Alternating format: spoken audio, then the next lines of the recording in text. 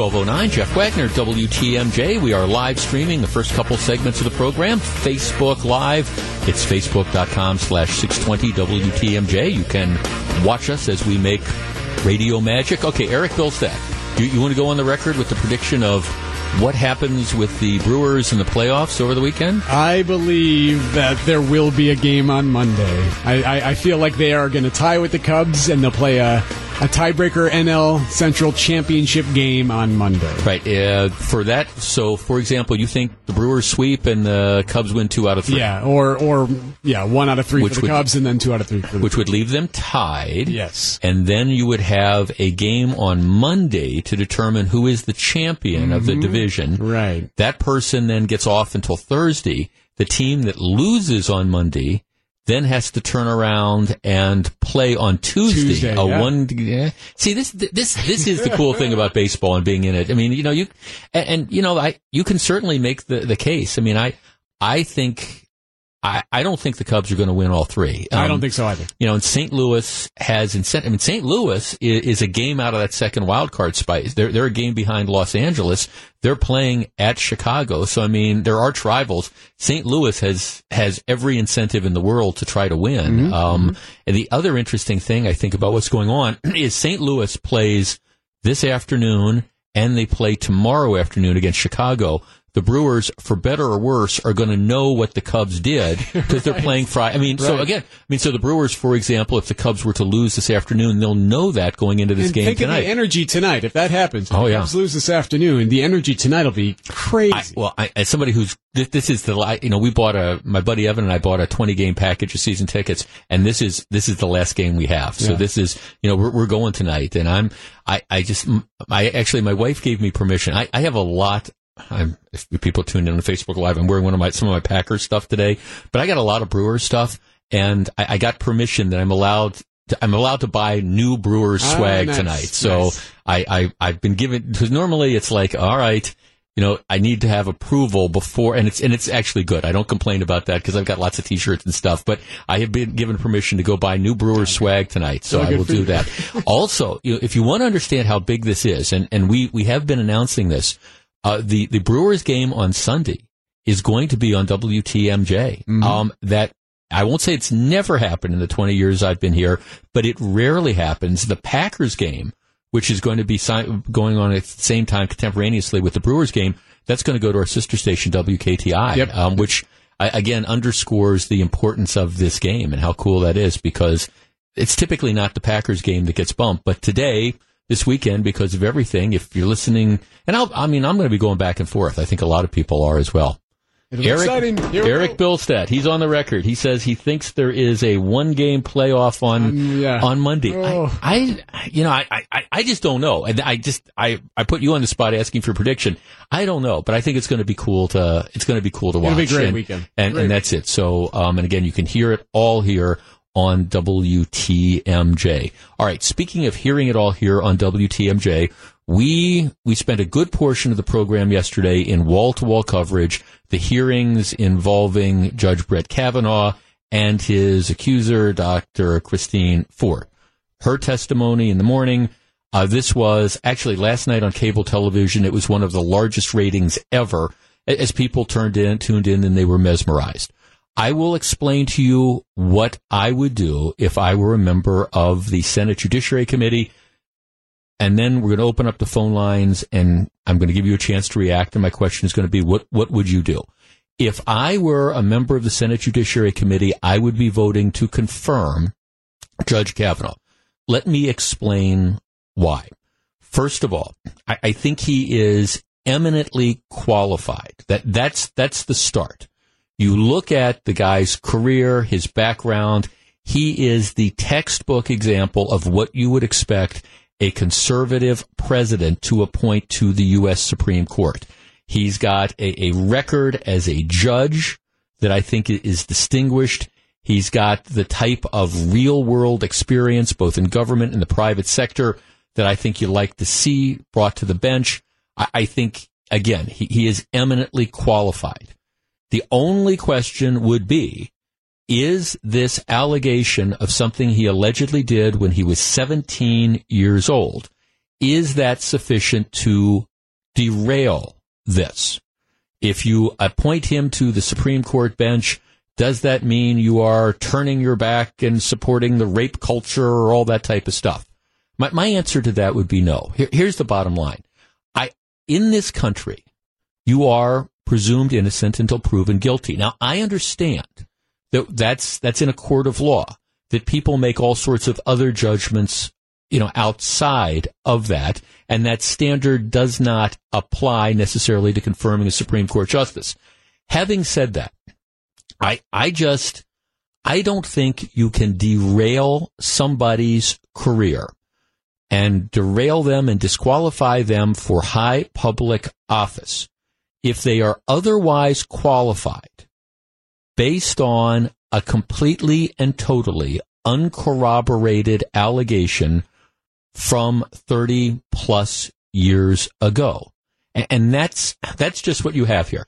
I don't know what happened, if anything happened. I don't. But nobody does. But I do think it's sort of scary in this country if somebody can come forward and say, I have no evidence at all. I didn't tell anybody about this. There's no contemporaneous evidence. You just have to take my word for it that this person did something like this 37 years ago, and there's no sort of pattern and practice to this which emerges, especially when you consider what the political climate is today, which is that ever since Judge Kavanaugh was nominated, you had Democrats who agreed that they were going to do anything they possibly could to derail the nomination, which is, of course, why you wait to the last minute to try to drop this bombshell. I would vote for Judge Kavanaugh. I do not think that's certainly not, in my opinion, an endorsement of, violence towards women. I understand that the easiest thing to do, quite candidly, would be to kill the Kavanaugh nomination. Then, of course, you have everybody that says, all right, we've defeated him. This is great. The left can completely and totally celebrate. President Trump can come up with another nominee, probably somebody who's even more conservative, maybe arguably less qualified. My guess is the next appointment would be a woman to just avoid this, because I know if he comes out and he appoints another male, you are going to have the exact same sort of inquiry that went on here. So in some respects, the easiest thing to do would be just to say, let's start all over again, and let's do it on a quick timetable. I don't think that's fair, though, to the nominee. I just don't. And I think if you are going to derail somebody, and I say this, says people on the left need to be careful, because at some point in time the shoe is going to be on the other foot. I think that, we need to have certain standards as to standards of proof and requirements of corroboration that you have before you, again, derail a nomination. Now, for everybody who says, well, we should slow walk this so the FBI can do an investigation, I will say the same thing I've been saying for the last week. An FBI additional background investigation at this point is futile. It is useless. It is nothing but another delaying tactic, because it's not going to shed any light on anything. It's not like this lady comes forward and says, hey, I've got witnesses. You have to go out and you have to interview these various witnesses because they will support my claims. That's not there. There's nothing to investigate. She makes this claim. There is nothing to support the allegations. They are vague in the extreme. And again, I understand people saw her yesterday. If you want to believe her, that's fine. I mean, but you don't have anything beyond that to investigate. The people that she alleges were involved, this Mark Judge, he's already issued a statement under oath saying, this is not the guy. I never saw Kavanaugh do anything like this. I have no recollection of any sort of event like this. None of the people that she says might have been there have any recollection of it. An investigation is futile at this point in time and serves no purpose other than to delay. That's why, if I were on the Judiciary Committee, I would vote for Judge Kavanaugh. I don't know what happened, if anything happened, 30 plus years ago. But I think these allegations, for the purpose of deciding whether he's qualified for the Supreme Court, are simply too old and completely uncorroborated. And as a result of that, I just don't think that he should be denied the ability to be a Supreme Court justice. And if the shoe is on the other foot, I like to think that I will take the same sort of approach. 414-799-1620. That is the Accunet Mortgage talk and text line. All right, that's my thinking. That is my rationale as best I can explain it. Would you vote to confirm Judge Kavanaugh? Should he, in fact, be confirmed? Or would we be putting essentially a would-be attempted rapist on the Supreme Court? And would it be better just to start over and find somebody else? What would you do? 414-799-1620. Again, we're up on Facebook Live. It's facebook.com/620 WTMJ. Back with your calls in a moment. 1219, Jeff Wagner, WTMJ. 1222, Jeff Wagner, WTMJ. Chris and Campbell Sports Text. Absolutely, I would approve him. I also applaud Senator Graham for speaking up against awful tactics of the left. Kavanaugh all the way. All right, here's another text. It's possible to believe both. Something happened to her, but maybe it wasn't by him. A brief investigation by the FBI would determine officially if there was any cause to delay. What's the rush? No, and I guess this is one of the parts that does make me bash my head against the table. An FBI investigation is going to add nothing to this. I mean, there's no other witnesses to interview. I mean, it's not like the FBI is going to suddenly, based on the information it has, miraculously be able to pull out a time capsule and find a film from some evening in some month in the summer of 1980, whatever. I mean, there's nothing more that you can do. And maybe that's unfortunate. Maybe it's explained because this is how people who are survivors of this, they can't be expected to remember things, but there's just flat out nothing to go on. The people that she has identified have already all made statements. The woman she says was there says, I have no recollection of this. I don't, to my knowledge, nothing like this happened. The guy that she's identified as being with Kavanaugh has said, I have no recollection of this. I never saw Brett Kavanaugh do anything like this. Beyond that, where do you go? Let's talk to Paul in Illinois. Paul, you're on WTMJ. Hi, Jeff. Hi, Paul. I have to say, I would vote to confirm because one of the foundations of our legal system is you are innocent until proven guilty. And what I saw yesterday, what I heard yesterday was not proof. Written statements could be fiction, nonfiction, but I saw no proof of what she was claiming. And again, we are innocent until proven guilty. I think this was a delay tactic. Oh, sure. Her lawyer could have collaborated with other people, but again, I saw no proof. And I don't think we should be hanging this guy because of what somebody else says. Right. Well, I mean, again, an uncorroborated thing. I'm getting these things. Nobody in an interview, Mark Judge, anyone. Mark Judge has already issued statements that are under oath. The FBI, what are they going to do? Do you expect that the FBI is going to do water torture and come up with something different than that? Mark Judge is already on record under penalty of perjury saying what happened. Do you think he's going to, if I'm the lawyer for Mark Judge and the FBI comes knocking, I just take that same sworn statement that he's already given to the Senate investigators, I give it to the FBI and say, here, this is what my client has to say. I mean, look, maybe people are frustrated and maybe people wish you could go into the Wayback Machine and figure out, all right, was there anything that was there? But right now, based on the evidence you have, you don't know when this occurred. You don't know where it occurred. The people that she says were there say that they have no recollection of it and it didn't happen. So what more investigation are you going to come up with? 414-799-1620. Let's talk to Carlton in Milwaukee. Carlton, you're on WTMJ. Yes, Jeff, this is the first time I'm calling. I believe that the Democrats, they are using this whole issue as a means to destroy a good man. Hmm? He was able to provide proof that he was not there. He may not have been in town at the time of this claim. Right. And I believe the man is an innocent man. The process should go forward. Thanks for the call. Well, I mean, he's got the calendar. And, to the extent there's any sort of specificity, it's coming from him. He's saying, I'm not in town on these kind of weekends.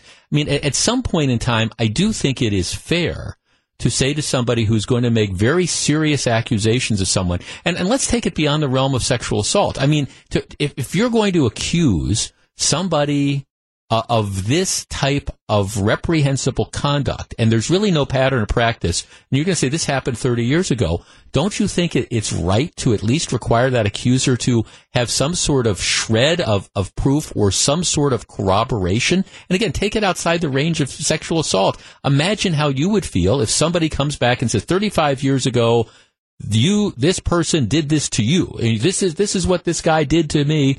And, I don't think he should be able or she should be able to get a job. And you say it's not true. How do you disprove that? All right, back with more of your calls in just a moment. If you're on the line, please hold on. Look, I understand this is a difficult situation, and nobody comes out of this looking good. And it's unfortunate of the timing. It's unfortunate that this has come out. But again, for the reasons I explained, if I'm in the Senate, I vote for him absent any sort of corroboration of her claims. 1227, Jeff Wagner, WTMJ. 1229, Jeff Wagner, WTMJ. All right, here's a text. No, he should not be confirmed. How is this different than the collegiate baseball player who assaulted his niece when he was 17? Everybody said he should not play in Major League Baseball. Well, the difference is the guy was convicted of assaulting his niece. I mean, in that case, he has a felony conviction for assaulting his niece. He's a registered sex offender. That's not what we have here. All right, tell you what, I'm going to take a quick break from this. We had a lot of great calls on the line. We're going to do this for one more segment. We're going to keep the Facebook Live process going for one more segment as well. The vote should be coming within the next few minutes as well. How would you vote if you were in the Senate? Yes or no? It is a difficult call. I concede that. 1238, Jeff Wagner, WTMJ. We are continuing to monitor the Senate Judiciary Committee. The headlines are, there is drama, something going on behind the scenes. Who knows? All right.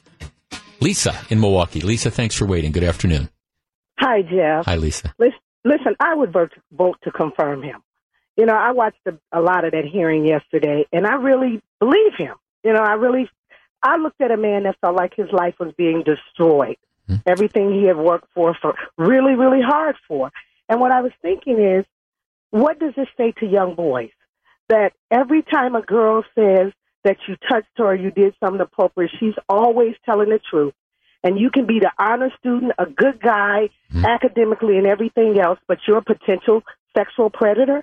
Well, and you could have lived a very good, positive life. Because keep in mind, that's the other thing. This happened 37 years ago. It's not like she's saying he did it a year or two ago. Exactly. And the key is there's no proof. She admits that at age 15 she has one beer. Well, what if she had 3 beers? Mm-hmm. Every drunk driver that's pulled over only had 2, right? Yeah. And again, the frustrating thing to me, Lisa, I don't know what happened. I don't know what happened, if anything did happen. But at some point in time, I guess I say 35, 36 years ago, unless you're able to provide corroboration, can you, and you said it, the guy seemed like frustrated, like his life has been destroyed. In many respects, it has. He's never going to get his reputation back. And even if he's confirmed to the U.S. Supreme Court, he's always going to be the guy that in the minds of at least a lot of people was a rapist when he was 17 years old. The bottom line for me is, would you want someone to come in your job tomorrow and fire you from a job you've been on for 20 years because somebody said something that you did in high school and you're 40? No. Who in the world would want that? No. And I think about people have sons, brothers, husbands. There are a lot of good men. There are a lot of good men that wouldn't hurt any woman. Right. Yeah. No. What I mean? No, I do. No. Thanks for calling. And I think that's the thing that do I think. I mean, look. I mean, and I understand. I think there's been a lot of positive stuff that comes out of the Me Too movement. I do. And you've identified a number of people who have been the serial sexual predators. Harvey Weinstein being a classic example of that. But that's not Brett Kavanaugh. I mean, and nobody says it's Brett Kavanaugh. Harvey Weinstein had a casting couch that was a mile long, and he did it for years and years and years. And both men and women and members of the media looked the other way because he was powerful, and I think in large part because he was a big donor to the left, and he was a champion of women's rights at the same time he was abusing all these different women. Well, okay, they looked the other way on that, but there was proof for somebody like a Harvey Weinstein. Let's talk to Greg in West Dallas. Greg, you're on WTMJ. Hey there. Hi, Greg. My issue with him, and I would not vote to confirm, is that right now, he's damaged goods. He is, and he will always be damaged goods, no question about it. And all he can do right now is hurt the Republican Party, and I say it as a libertarian. I do not vote for Trump or Hillary. I say that if the Republican Party wants to save itself, they need to vote no. Okay, tell me why you think that, because I will tell you the contrary, the flip side to that argument will be, among a lot of Republicans, given the lack of corroborating evidence, if if the Senate fails to confirm, there's going to be a lot of Republicans who are angry because they're going to think this guy got railroaded. Well, I don't know if he's getting railroaded or not. I didn't hear a lot of the hearing. I was at work. Mm-hmm. Sure. But the issue is, the party has had its own issues with women over the past couple of years, especially with electing Trump. We're being accused of ignoring sexual assault, ignoring all rights of women, all rights of so many different people, and now we're just... I've voted Republican before, I've voted Libertarian before, I voted for a few Democrats that I've known personally. Right. But if the Republican Party wants to save itself, and it's already declining, then they really need to... Actually, the best thing I think would be for Kavanaugh and Trump to get in and say, we're going to just set this aside for now and have him nominate someone else. Yeah, well, that's that is the core, and where I agree with you is that is the course of least resistance. I mean, it is, because you're right. Brett Kavanaugh is damaged goods. That whether he's confirmed in the Supreme Court or not, his life, he will forever be identified as being a guy who, at least in the minds, like I say, of some people, attempted to sexually assault a woman, and that's going to haunt him for the rest of his life. And I think some of the frustration you saw when he testified yesterday was a recognition of that. And again, I understand that there's some people who think he's lying, who believe he's lying. But imagine if he's telling the truth. If he is telling the truth, imagine if that was you. And let's take aside the gender. Imagine, male or female, if you were wrongfully accused of something, no corroborating evidence from 35 years ago, and you recognize that it was forever going to tarnish you in the most public ways, imagine how you would feel about it. But I do agree with you, Greg. The course of least here's the course of least resistance. He steps down, and he said he's not going to step aside. Course of least resistance is he's voted down. President Trump nominates somebody tomorrow. My guess is, if I were making a recommendation, you find a woman. So that might diminish any sort of allegations, because the next guy that gets nominated, it's going to be the same sort of thing. People are going to go back saying, is there anybody in fifth grade that says something about this? Nominate a woman, maybe even somebody arguably more conservative, and then, put it on the fast track. That's the easy thing to do. That's the course of least resistance. It gives the left a win, and then you say, okay, can they gear up and provide the same energy and towards trying to stop whoever the next nominee is? That's the course of least resistance, and maybe that's the politically expedient thing to do. Is it the right thing to do, though? All right, it's 12:44. We're continuing to monitor. As soon as there is a committee vote, we'll let you know. 12:44. Let's take a quick break. This is Jeff Wagner, WTMJ.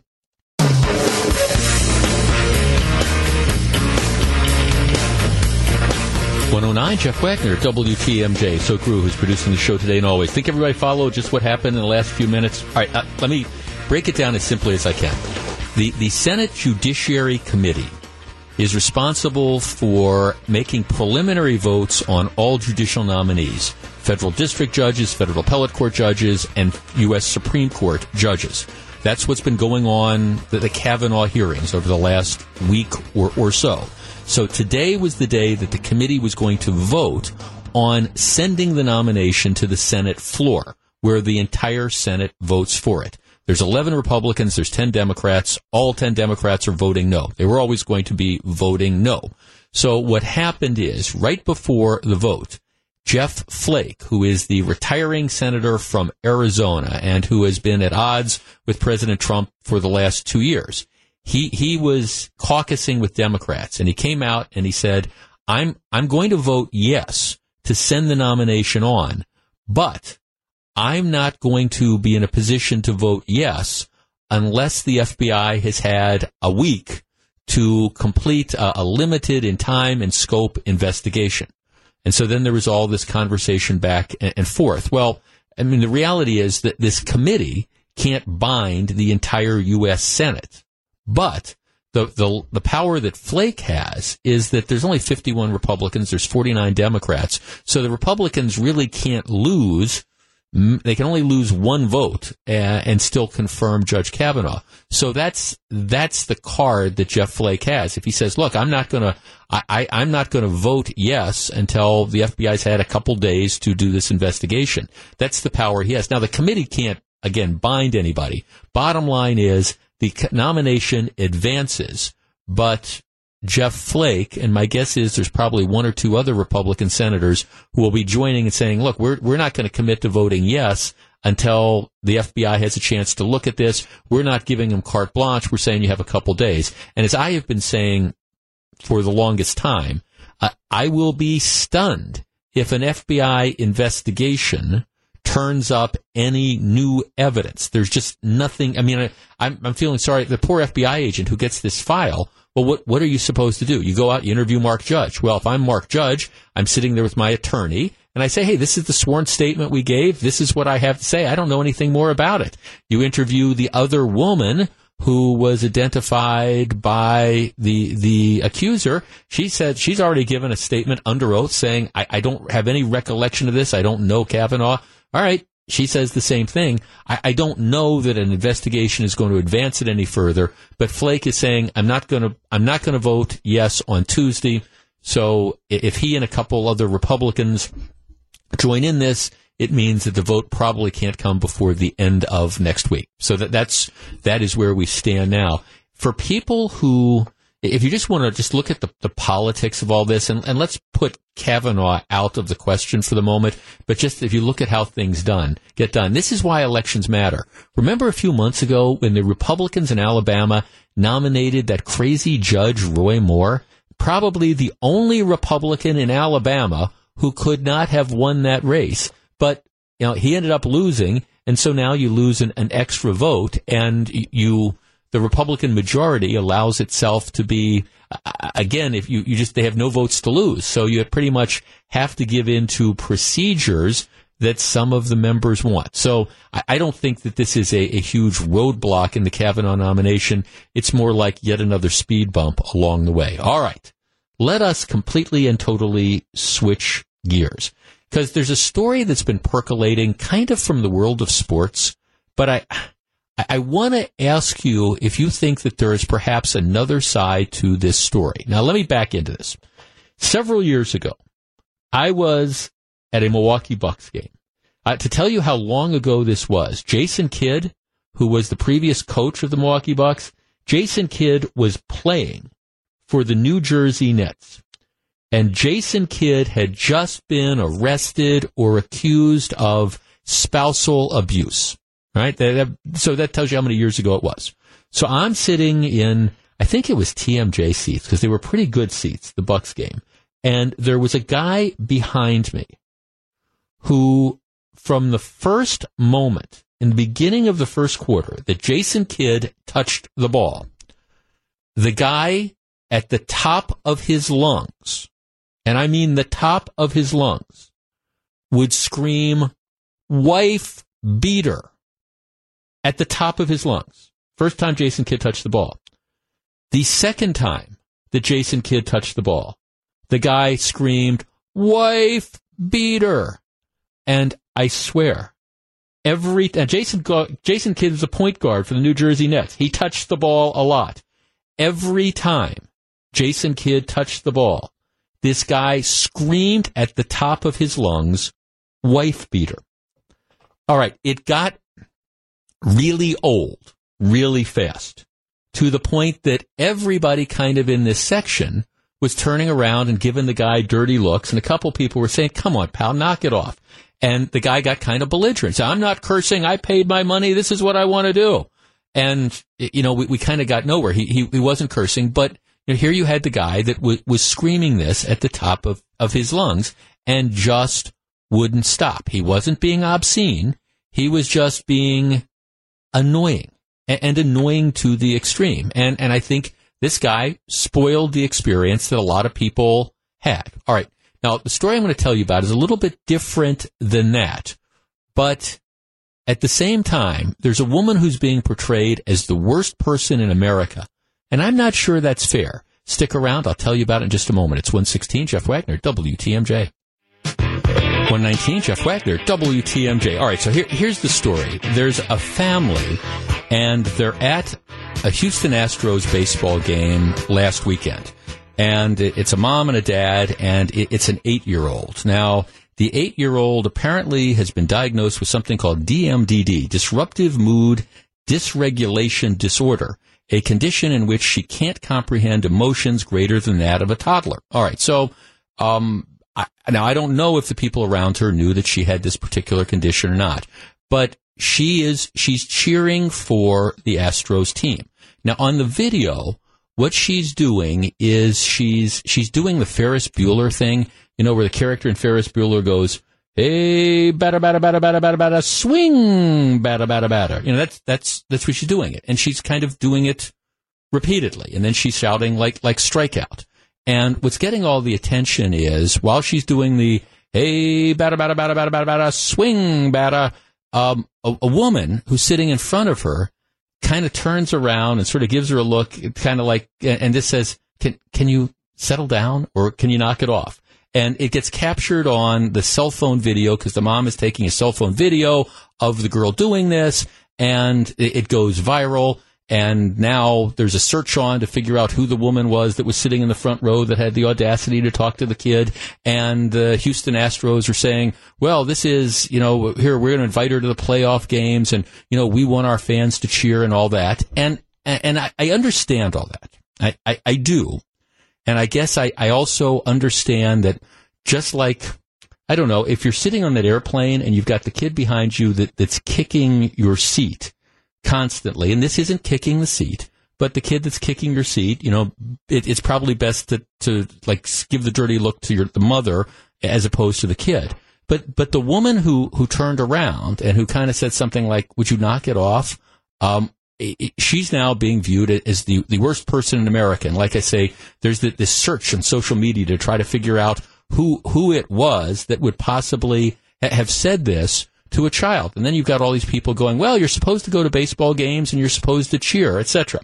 Now, I don't want to be the "hey kid, get off my lawn" guy.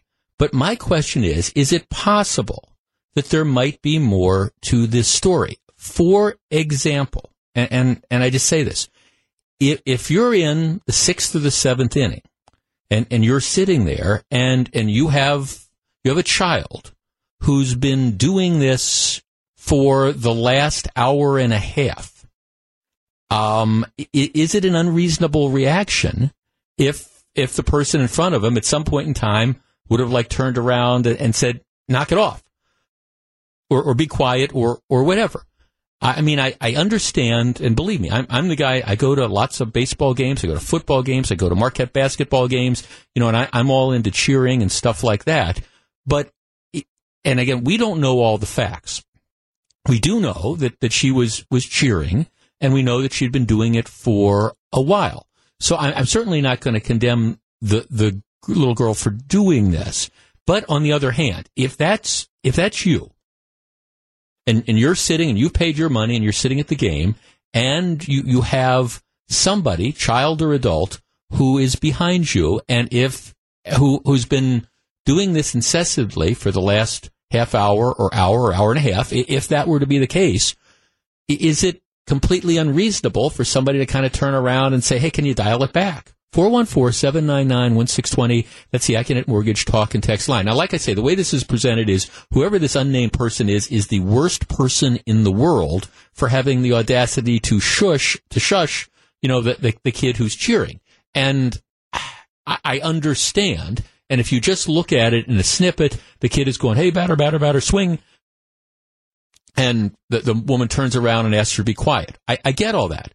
My only question is, if this had been going on for a prolonged period of time, right, is it completely out of line to have said, "Hey, can you knock it off?" All right, 414-799-1620. What do you think? Let's start with Jeff in Fox Point. Jeff, you're on WTMJ. Hello.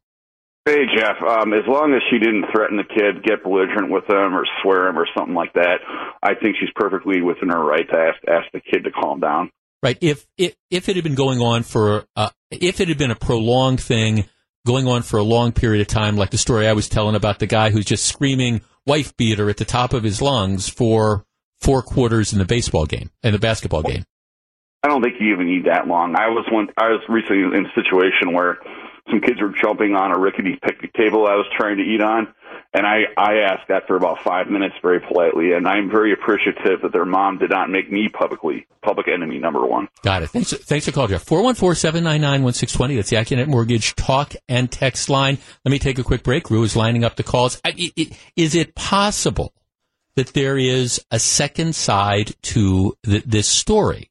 And that is, if this had been going on for a long period of time, would the lady have been completely, out?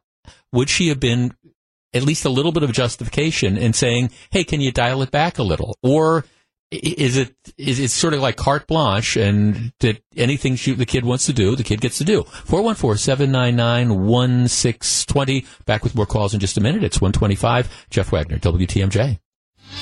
127, Jeff Wagner, WTMJ. Brenda in Burlington. Brenda, good afternoon.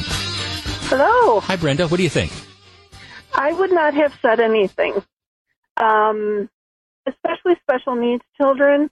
Mm-hmm. And I run a child care facility, and I absolutely love watching children express themselves. Mm-hmm. I don't think the lady was bad in doing that, but I think that she should have had more patience with the child. And again, nobody knows, but what if this had been going on for an hour or an hour and a half? Sure. At some point in time, and the dad said, the girl's dad said, hey, we know she's loud. We come to the games because we want to get loud. That's sure. The whole idea. At some point in time, if you paid for the ticket and you're sitting in front, do you have a right to kind of say, hey, you're affecting my enjoyment of the game? Or is it just, as long as she's not being obscene, and she wasn't, she just gets to do what she wants? Well, personally, a baseball game is a very exciting thing anyway. Mm-hmm.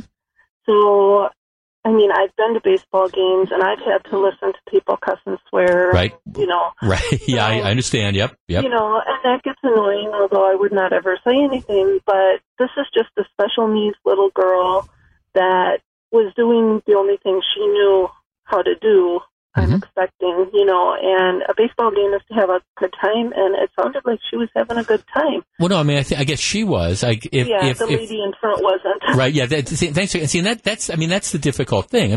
Now, obviously, you don't want to be that cranky old person, hey, kid, get off my grass. At the same time, and I just throw this out there, if it was going on for a lengthy period of time, and you've paid money, and you're in your seat, and you've got somebody, does it make a difference if it's a special need child, or it's a 17-year-old, or it's a 30-year-old? I have a text here. A version of this happened to us at a Brewers game in the nosebleeds. Grown man was nursing his one beer for half a game, yelling at the top of his lungs to various people in the stands. My pregnant wife got up, got in front of him, and reamed him out for being obnoxious. All right. I guess all I'm saying on this particular one is maybe there's more to the story. Sometimes there is. It's 136, Jeff Wagner, WTMJ. The Brewers in the playoffs, and now they are in the hunt for the division title. Catch every game of their final regular season series right here on WTMJ with Bob Bucher on the call, starting this evening at 6:35. I will be there. Meanwhile, you can catch Sunday's Packers game on 94.5 KTI Country, and our coverage kicks off at 9 o'clock Sunday morning, sponsored by Catholic Financial Life. Yeah, that's kind of interesting. Melissa Barclay's hung around. You realize there's nobody here today? I know. It's like no one's roaming the hallways. Everybody in management is gone. Everybody's just gone. I don't know exactly what that is. Except for us. Except for us, absolutely, which means, we can get away with more stuff. All right. Don't you try that, Gru, who's producing the show. Don't you try to get away with stuff. This shows you the trouble you're in. I am the authority figure here now, so that shows you. All right. Oh, we're in trouble now. You are. Okay, so here's the deal, Melissa. I know you rent now, but let us assume, for the sake of argument, that you own a home. Okay? Sure. All right, and a lot of homeowners will be able to relate to this. In the spring, you've got the house, and in the spring, you want to start your gardening. You want to plant flowers and all that sort of stuff. So one of the things that people commonly do is they'll contact lawn services or whatever, and they'll order like giant piles of mulch, for example, or dirt, or right? Sure. You've seen that, and they deliver it, right? Like a dump truck full of things, and then what happens is you go out on a Saturday afternoon and you haul the wheelbarrow full of the dirt, and you do the flower beds and stuff, right? Right. Okay. So let us assume that you are that homeowner, and you have ordered a big load of dirt, or mulch or whatever from the lawn service. Okay. And they've delivered the one, and you've gone out and you've done all the work in the flower beds and stuff. And then you get the bill from the company, and they've billed you for 2 truckloads of dirt instead of 1. Okay? Okay. All right. So you've been billed, you got 1 truckload of dirt, but you've been billed for 2. What do you do? Well, I call them up and I say, listen, you only unloaded 1 pile of dirt and you charge me for 2. That's what I think a normal person would do. Right. And then you say you're not going to pay. I would like a refund. Yes, I would like a refund. Well, you're not going to pay. Oh, yeah, right? I'm not going to pay. Or whatever. Okay. Yeah. All right. Similarly, let's say that you call up the lawn service or whoever, and you order the truckload of dirt, and they never deliver it. They just blow you off. So you never get the dirt, but a couple weeks later, you get a bill, and they're charging you for the dirt. What do you do then? Well, you call them and say they never showed up. I'm not paying the bill. Okay. Now, Gru, who's producing the show, same situation for you. Are you with Melissa? That, you get 1 truckload of dirt, you get billed for 2. Do you pay for the 2? No. You pay for the 1, right? All right. You order a truckload of dirt. They never deliver the truckload of dirt. Do you pay for that, even if you get billed?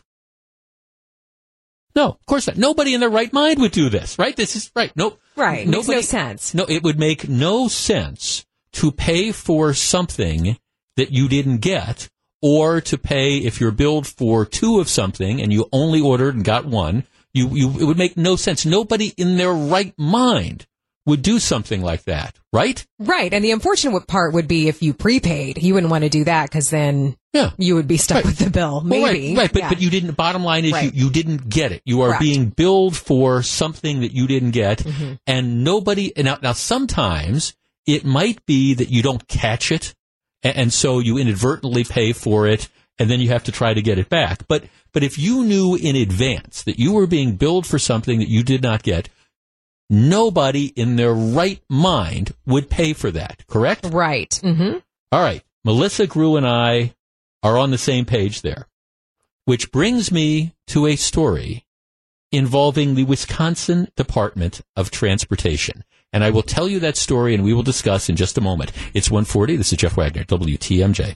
1:44, Jeff Wagner, WTMJ. All right, the Milwaukee Journal-Sentinel has an expose up on their website now. It is absolutely outstanding. Mark the tape. I said that.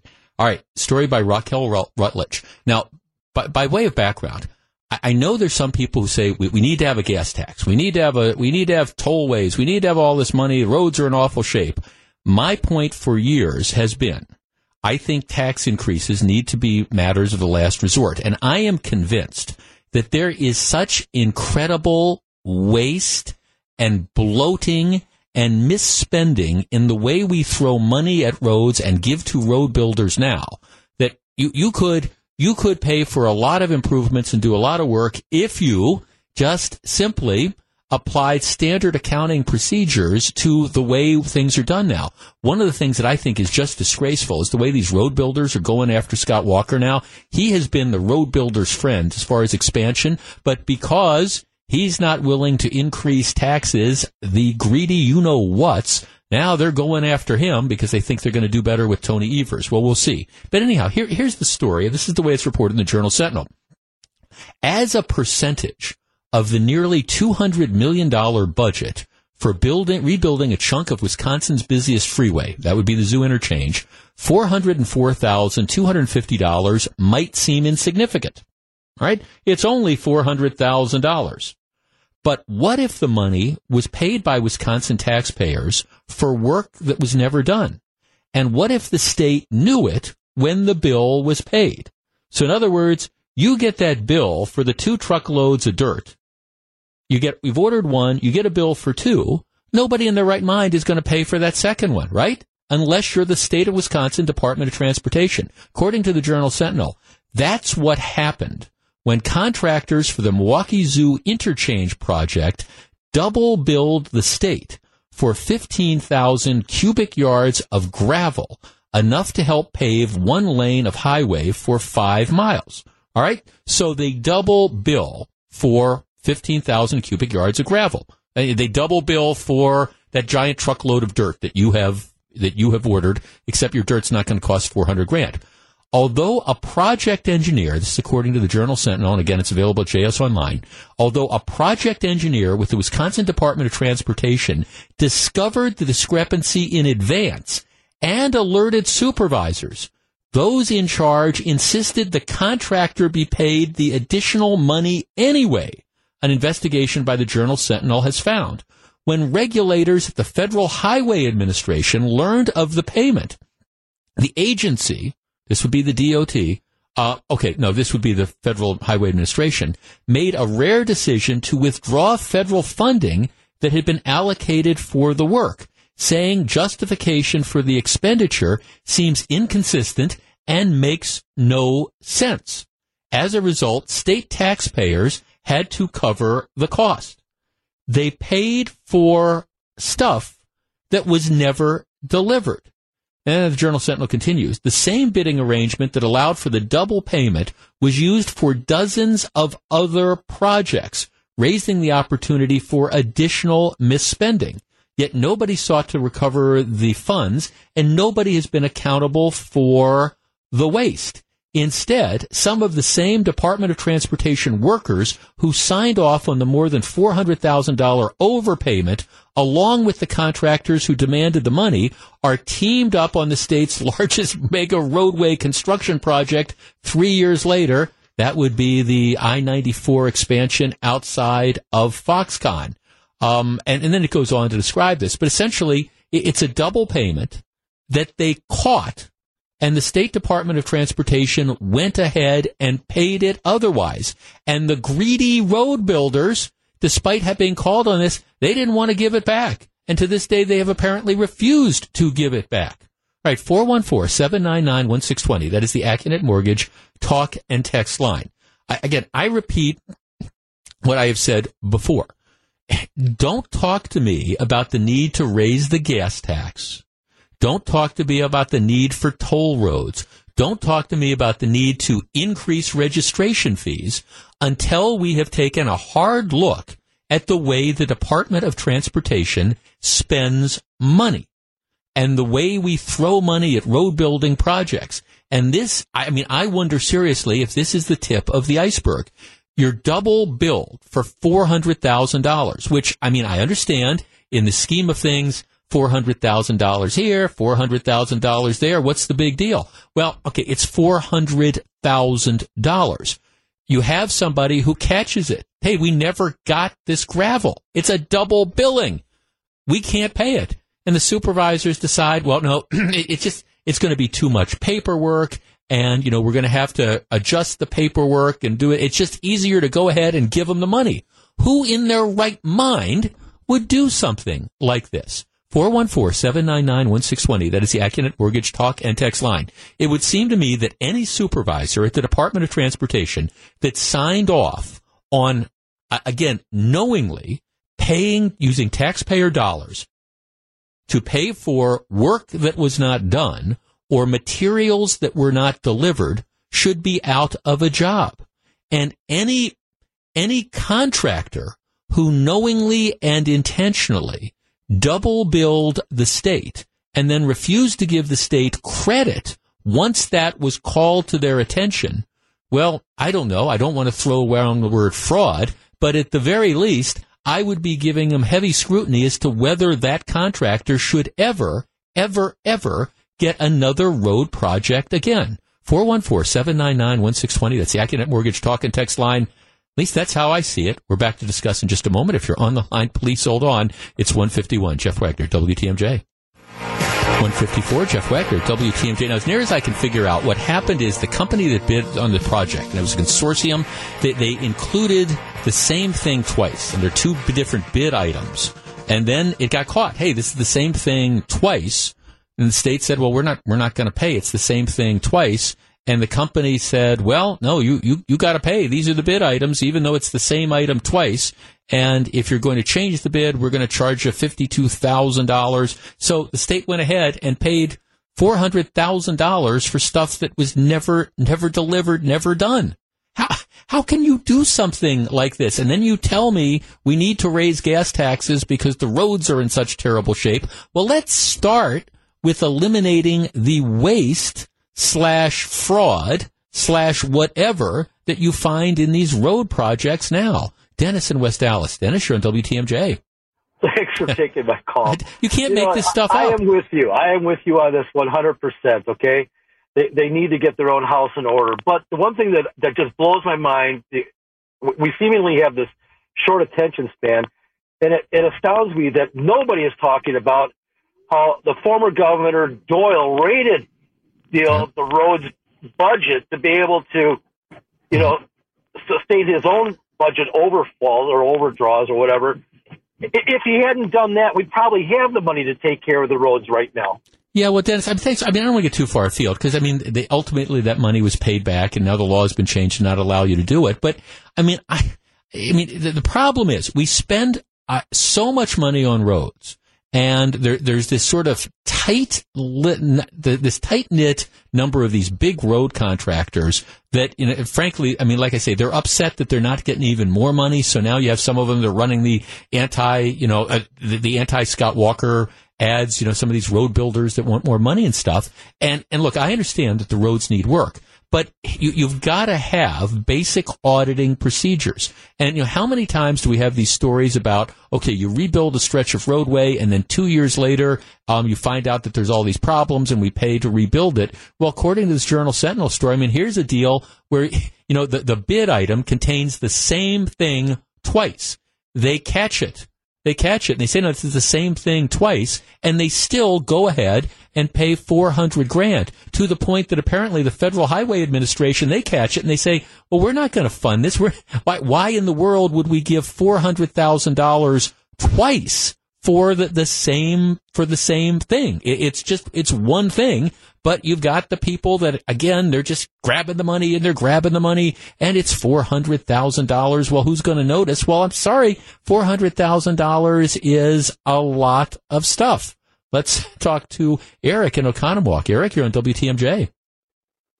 How you doing? Yeah, this just makes me think that there is a kickback somewhere. Something's going on. Someone's getting their pockets lined somehow, some way. Well, it is. Look, I don't know. I don't know why. Or it just could be this inefficiency or whatever. But look, I understand that mistakes happen. I get it.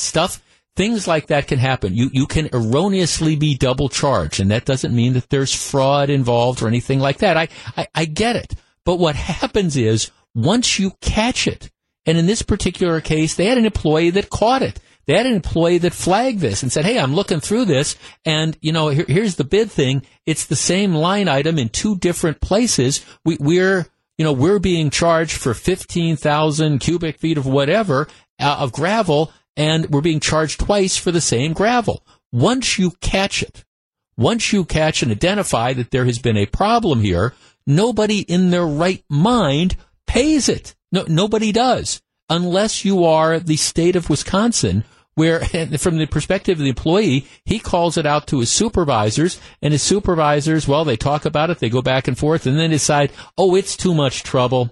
It's just too much trouble to try to deal with this, and we've got these bids, and nobody caught this before. Let's just go ahead and give them the extra $404,000.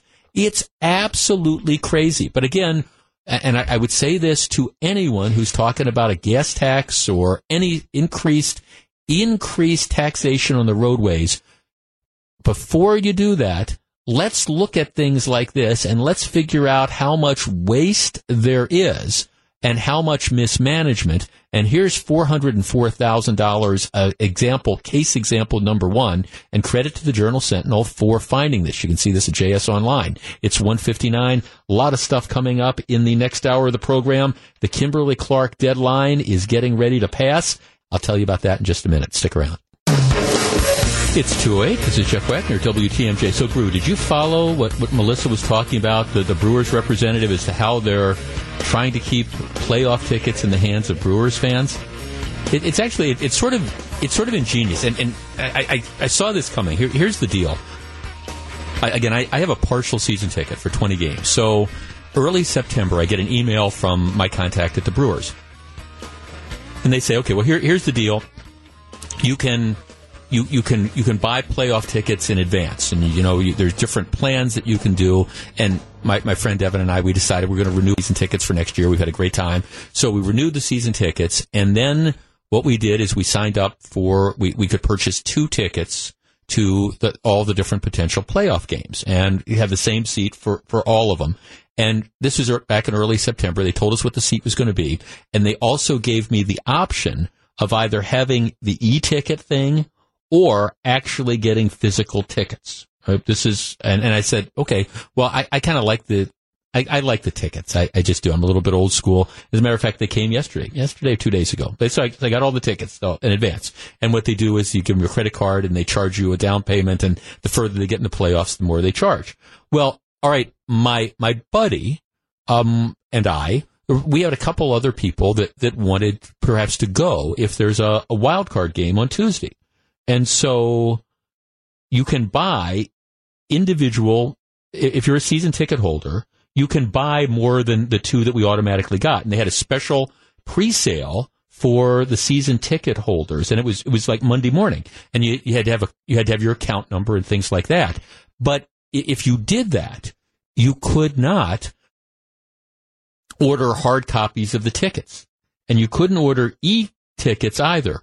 What would do is that you sign up, and then what happens is the day of the game, they send you the barcodes onto your cell phone. Now, this doesn't make it impossible. And then you need your cell phone to go and to get into the game. Now, it doesn't make it impossible, for example, if you're a Brewers fan, to sell the tickets to, say, a Cubs fan or something like that. It's not impossible, but it's really, really difficult because you have to wait until you get that barcode sent to you on the day of the game, and then you suddenly have to transfer it. Now, I mean, I guess there's ways you could get around it. You could probably still sell them, but it makes it a lot more difficult. And I actually applaud the Brewers for that. I mean, I applaud them. They're I think trying to make sure that it's the true fans there, not just the people that are trying to flip the tickets in order to make a few bucks. So I give them a little bit of credit there. And I mean, hopefully, I'm telling you, at this point in time, after being out of the playoffs for the last 6 or 7 years, if you got a chance to go to the wild card game or go to the division series or whatever, and you're thinking about selling your tickets, shame on you. All right. Now, in the last segment of the program, we talked about how the Department of Transportation knowingly and intentionally allowed itself to be overbilled $400,000+ for materials that they knew were not delivered. And I think the general concept was, how can you not ask for that money back, or how can you go ahead and pay it? Right? Here's a story that's kind of the flip side of it. Now, there's no question that the Milwaukee County pension system is an absolute and total mess. It goes back to all the problems with the whole pension scandal back in 2001 and 2002, and it's been well documented. And the truth is, financially, because of the ramifications and the fallout of the pension scandal, Milwaukee County is going to be behind the financial 8-ball for a long time to come. All right, so here's the deal, and I want to get your reaction as to what you think should happen. 2012. There's a 49-year-old Milwaukee County Sheriff's deputy who dies on duty in a 2-vehicle crash on I-43. He leaves behind him a wife and 5 children. So he dies in the line of duty. Now, he'd worked for the county for a number of years, so he was entitled to a pension. On top of that, he apparently was also entitled to a workers' compensation death benefit. So he's got the pension coming, and he's got the death benefit. The death benefit from workers' compensation, and he's got the pension. Now, the way it works, and this is not unusual, I guess, that what the county is supposed to do is the one offsets the other one. In other words, that the death benefit is supposed to go and be used to satisfy the pension obligation.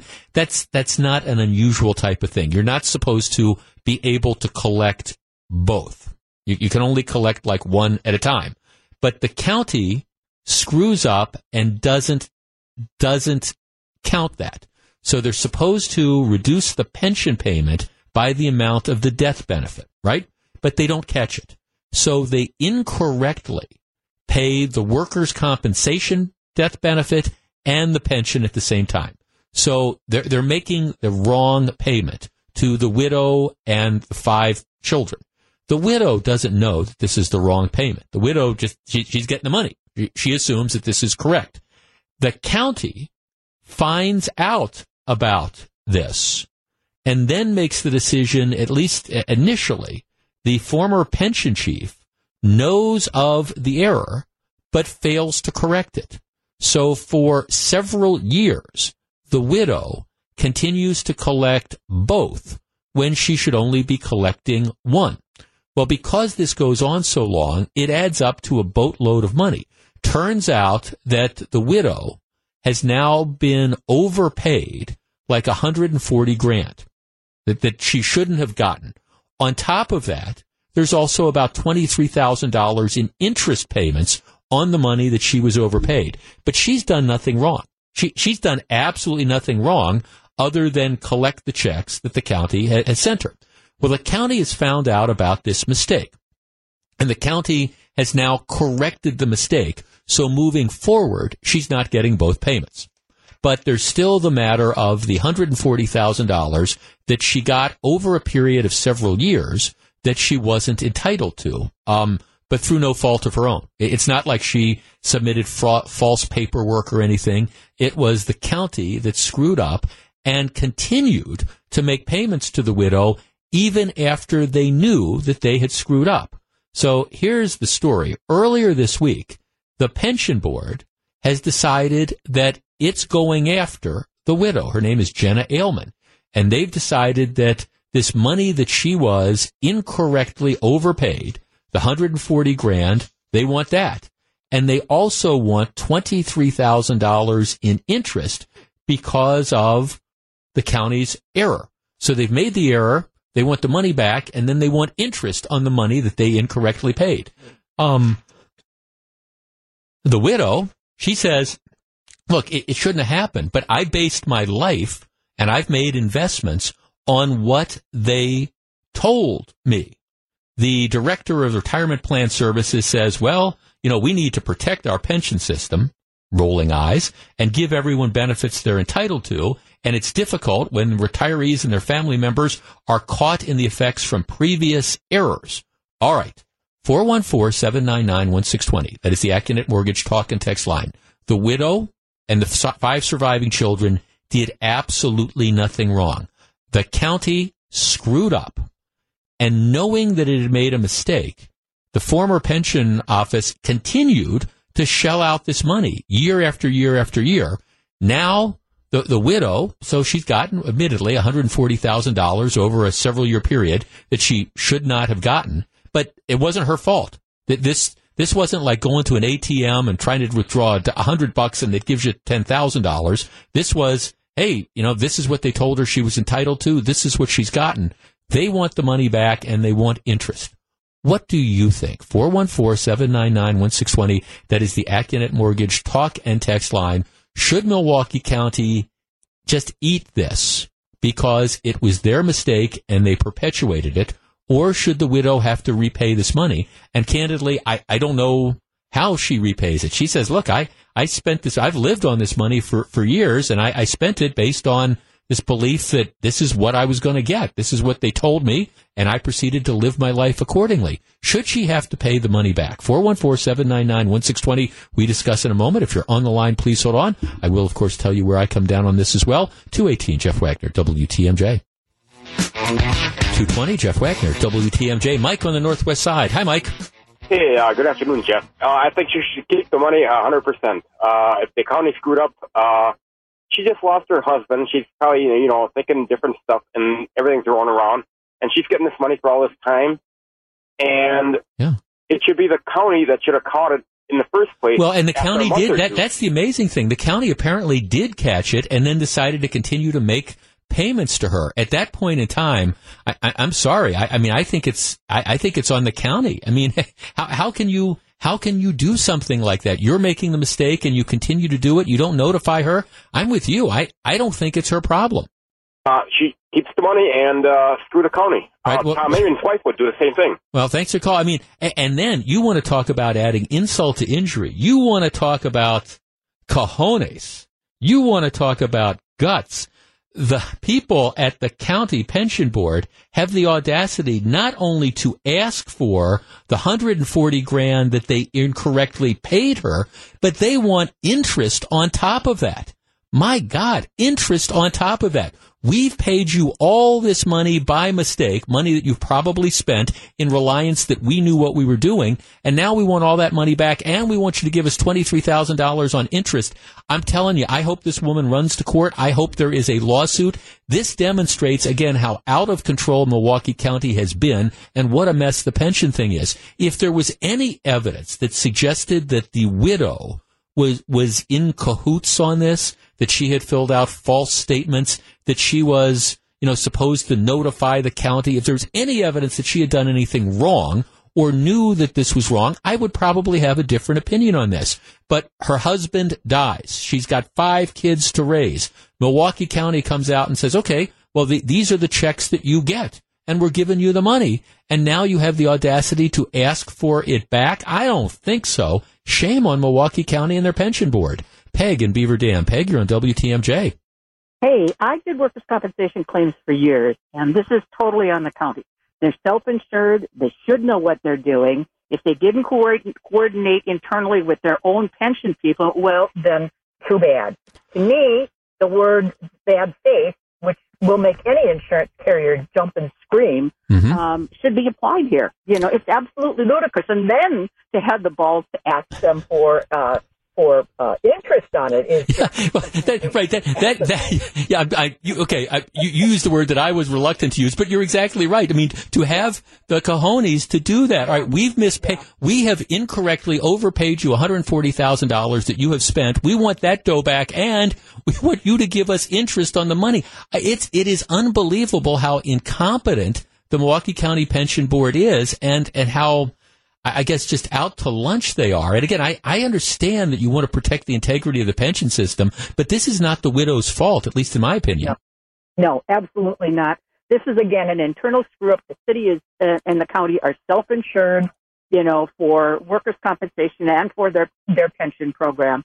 And again, to me, this smacks of bad faith. And that is not something that I would say as a former claims adjuster that I would use in lightly. Right. This is totally bad faith. Yeah, no, thanks. She has a suit. So. No, thanks for calling. I mean, I'm with you, but it also just strikes me as being fundamentally wrong.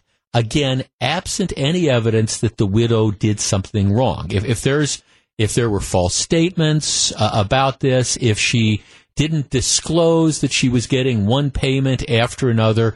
But, I mean, she just lost her husband. Look, everybody knows my situation. I mean, I went through stuff like this a couple years ago and, dealing with, different payments that you have coming in from different places and workers' comp and long-term disability and all that type of stuff. And there's a lot of stuff that you're juggling when you're going through a situation like this. And in this particular case, you rely on pension calculations. The average person doesn't know, I didn't expect my husband to die suddenly at the age of 49. I don't know what his pension was supposed to be. I'm going to rely on the people that supposedly know what they're doing. I don't know what the workers' comp is supposed to be. I don't know the interplay. That's why you rely on the people that are supposed to know what they're doing.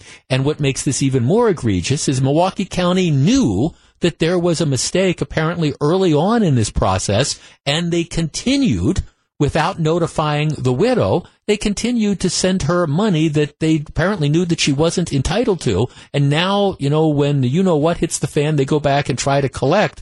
I don't think so. Dave in Greenfield. Dave, you're on WTMJ. Hello. Hi. I think this is just an example of real sloppy governmental work. Yep. It sounds like the lady didn't do anything wrong. It sounds like she's innocent. But I still think there should be disciplinary action, and there's got to be some kind of paper trail, signatures, something leading back. The ones that should be held accountable and basically forced to pay this money back should be the governmental workers involved. Well, I mean, thanks. I mean, this is one of the things that cost the woman that used to run the pension fund, the pension office. I mean, it ended up costing her job. But I just think from a fundamental fairness perspective, you can't, you just have to eat it. And I understand that makes it more difficult. It puts added pressure on the pension system.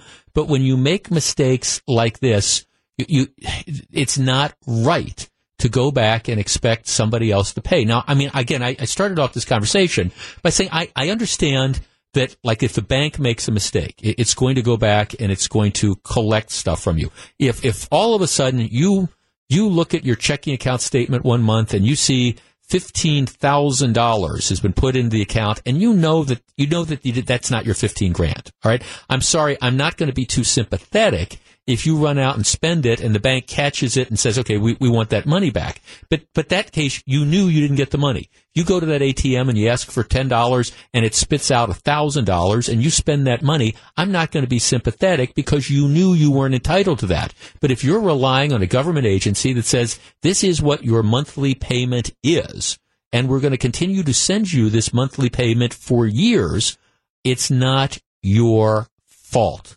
And I don't think she should have to repay the money. And I sure as heck don't think that she should have to pay interest on the money that Milwaukee County incorrectly gave her in the first place. We'll see what happens. 227, Jeff Wagner, WTMJ. 236, Jeff Wagner, WTMJ. Okay, two personal notes before we go to Pop Culture Corner. Indulge me for just a minute. I have been really privileged, and I use that word. I use that is the word I choose intentionally, privileged, to work with a lot of great talent here at WTMJ over the last 20 plus years. People that you've heard on the air and also people behind the scenes. I have had a series of great bosses, people who've been supportive, people who have gotten me, people who have made it a fun place to work. And it's been very, very rewarding. And people who've served as mentors and people that I've learned a lot from. One of the guys is our current general manager. His name is Tom Langmeyer. Tom's a big deal in radio. Tom ran radio stations like KMOX in St. Louis and WGN in Chicago, and he's been with us for the last 5, it seems maybe more than that, 5+ years. But Tom has been a friend, and Tom has been a supporter. And he's a great radio guy, but he's an even better person. That's just the bottom line of all this. I remember a few years back when my first wife was diagnosed with terminal illness, I went in to tell him about this, and I'd already done my research, and I started talking about family medical leave and how much vacation I have and he stopped me in mid-sentence, and he just said, "Jeff, do whatever you need to do, and we will make it work. You tell us what you need, and we will make it work." And that wasn't just window dressing. That was very, very sincere. That tells you what kind of guy Tom Langmeyer is. I bring this up because Tom is originally from Buffalo. And last night, Tom was honored and was inducted into the Buffalo Broadcasters Association, their Radio Hall of Fame. He won this specific award, which is given to people who, it's actually for people who worked in the market, but have made their mark on the national stage. And it has just been my great honor to work with Tom Langmeyer over the last several years. And this is a well-deserved award. I know a couple people from the station were out in Buffalo last night, and I didn't want this week to end without acknowledging that. And just a wonderful guy. And I don't know where the future is going to take Tom, but he's just the best, just absolutely the best. Okay, that's number one. Number two. They said it wouldn't last. I have to do this shout out. I talk a lot about my wife, Fran, who has just been the joy of my life. And our wedding anniversary is tomorrow, 1-year wedding anniversary. So, Gru, just keep this in mind. You know, when you're doing your radio shows or whatever, or helping other people in the future, always remind them to acknowledge the special people in their life. And wedding anniversaries are important. So our 1-year anniversary is coming up tomorrow, and boy, time just certainly flies, but I did not want it to pass without acknowledging that. I know I talk a lot about Fran. That's because she's an important part of my life, and love you, hon. All right. With that said, let us switch to Pop Culture Corner. We do this time every week. It's a chance to stop our heavy lifting and kind of go have a little bit of fun as we go into the weekend. And Lord knows there's been a lot of heavy lifting this week. Sometimes we talk about books, sometimes food, sometimes travel, sometimes sports, sometimes TV. It just kind of depends on what's going on in a given week and what tickles my fancy and what I hope will tickle yours. This is a huge, huge sports time around here. You have the Brewers that are back in the playoffs and still fighting for a division title. You've got the Packers that are going on. You've got the Bucks that start soon. They've got their first exhibition game is coming up relatively soon. Everybody's excited about the Bucks season.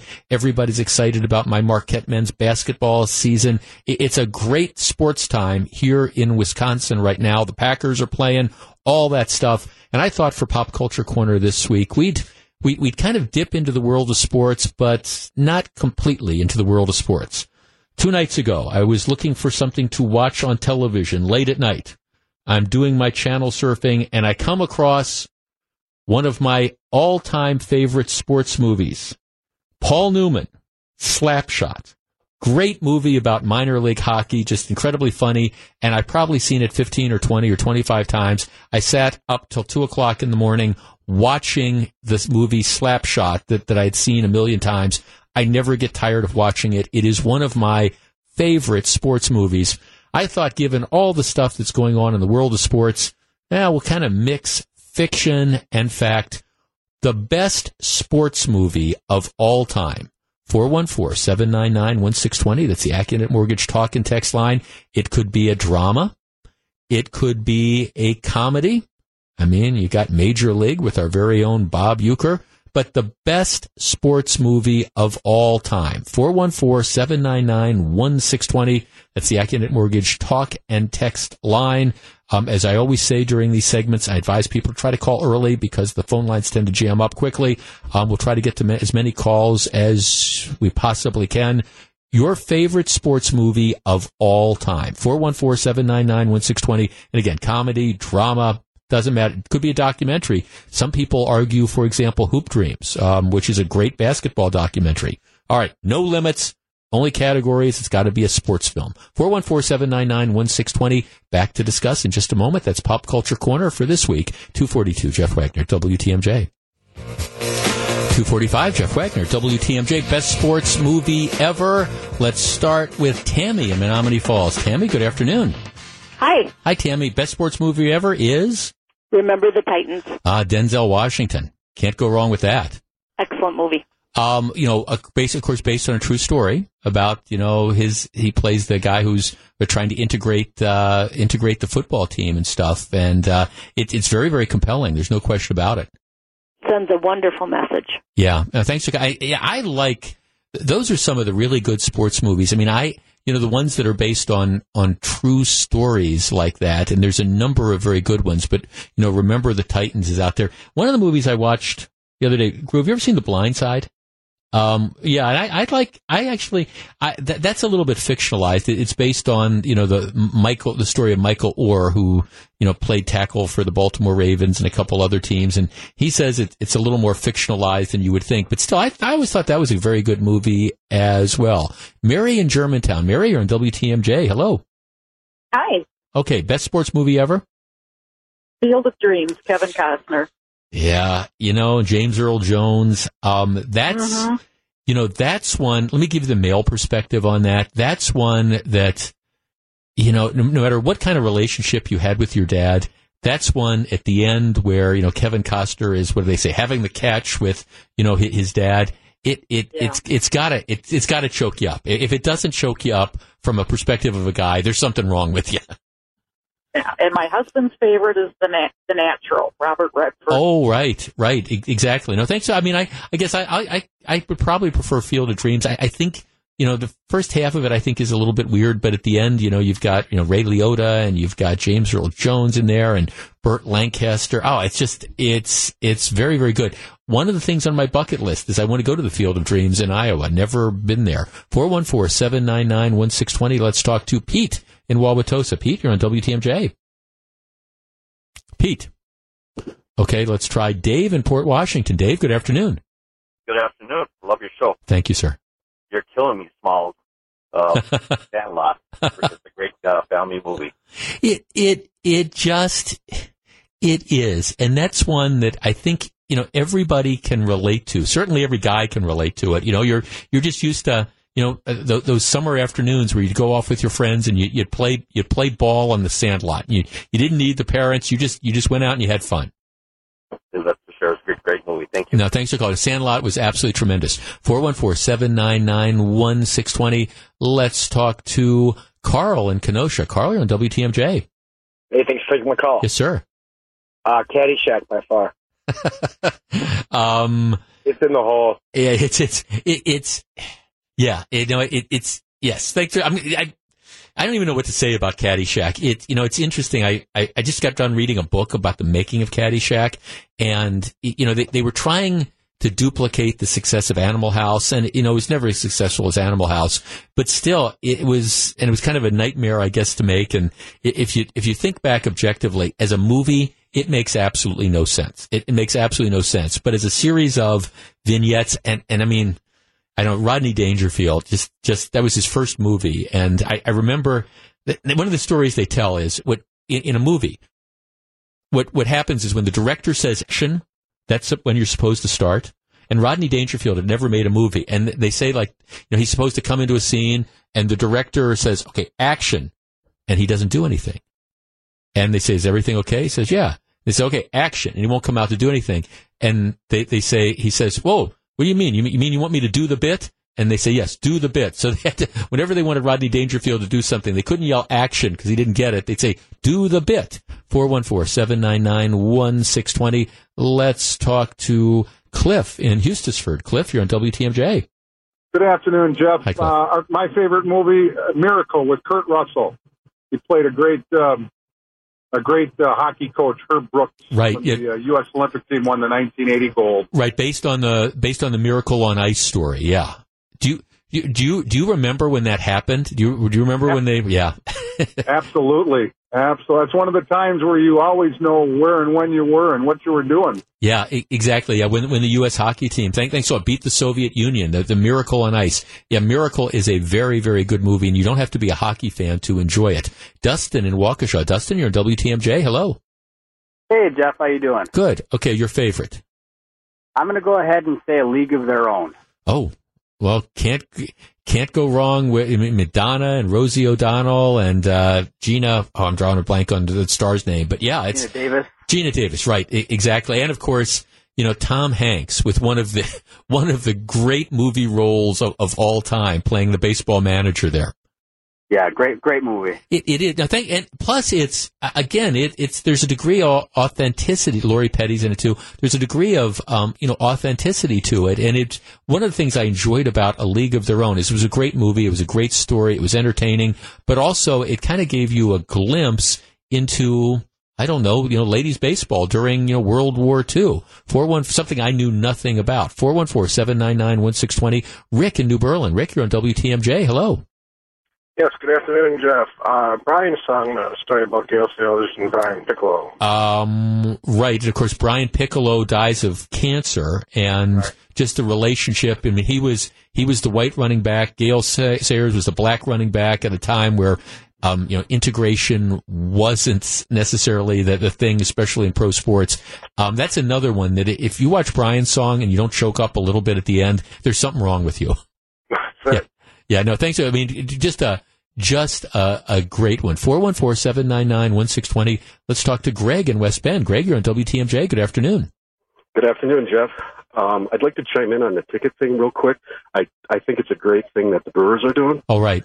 And I wish the Packers would do the same thing. But hey, I digress. Okay. Bad News Bears, Walter Matthau. Oh, right. And Tatum O'Neal, right? Oh, no, Jodie Foster. No, it was Jodie Foster, right? Or was it Tatum O'Neal? One of the two. I'm drawing a blank on that. Me too. Yeah, I want to say Jodie Foster. I think it was Jodie Foster, but somebody will correct me if it was either Jodie Foster or Tatum O'Neal. It was one of those two. But right, the original one. Some of the sequels I think went downhill, but Walter Matthau was just great. Yes, he was. He would know. Thanks to the original Buttermaker. That's what he played. He played Buttermaker, the guy that cleaned pools and ended up coaching the Bad News Bears baseball team. I loved that one. Let's talk to Bill in Oshkosh. Bill, you're on WTMJ. Good afternoon. Hi, Jeff. Thanks for taking my call. Yes, sir. Hey, the movie I'm thinking of is Pride of the Yankees. Lou Gehrig's story, yeah. Oh, I'm sorry, go ahead. Did we lose you? Oh, I'm sorry, we lost Bill there. The Lou Gehrig story, Pride of the Yankees. Another, an older movie, but still just a great one. Jason in Milwaukee. Jason, you're on WTMJ. Hey, Jeff. Thanks for taking my call. Sure. Real quick, I'm 35, born and raised in Milwaukee. I was about 5 or 6. They filmed Major League at the County Stadium. Right. I was there. I don't remember it, but I was there. Not my favorite movie. Tammy took mine with Remember the Titans, but I have a second. It's called Bleed for This, about Vinny Paz, the boxer. Oh, okay. I'm not familiar with that one, but we can't let this segment end, without at least doing a shout out to Major League and for all of us who were living in Milwaukee when they filmed it, restaurant scenes at the old Gritz's Pizzazz on Good Hope Road, all the scenes at a County Stadium, even though County Stadium is doubling for Cleveland of all things, some of the filming that they did at homes along Lake Drive. And I know that there were a lot of people who were, would go there night after night and would be extras. And of course, you got Bob Uecker. And I thought one of the great things is, you have Bob Uecker the other night in the locker room while the Brewers are celebrating making the playoffs. You got Bob Uecker, and he's doing the Harry Doyle thing that, he did back in Major League. It's just absolutely timeless. I'm sorry, I wish we had a little bit more time, but all great choices. I like Slapshot. I like Hoop Dreams an awful lot. There's just so many good movies that are out there, and maybe this weekend, as we're all focused on sports, you've got the big Brewers weekend, you've got the Packers playing on Sunday. I don't know, if you got a little bit of time, pop in the DVD or check out On Demand, see what sports movies are playing. You won't be sorry. It's 2:55. When we come back, we're going to find out what Scott and Melissa have on their minds on Wisconsin's Afternoon News. Please stick around.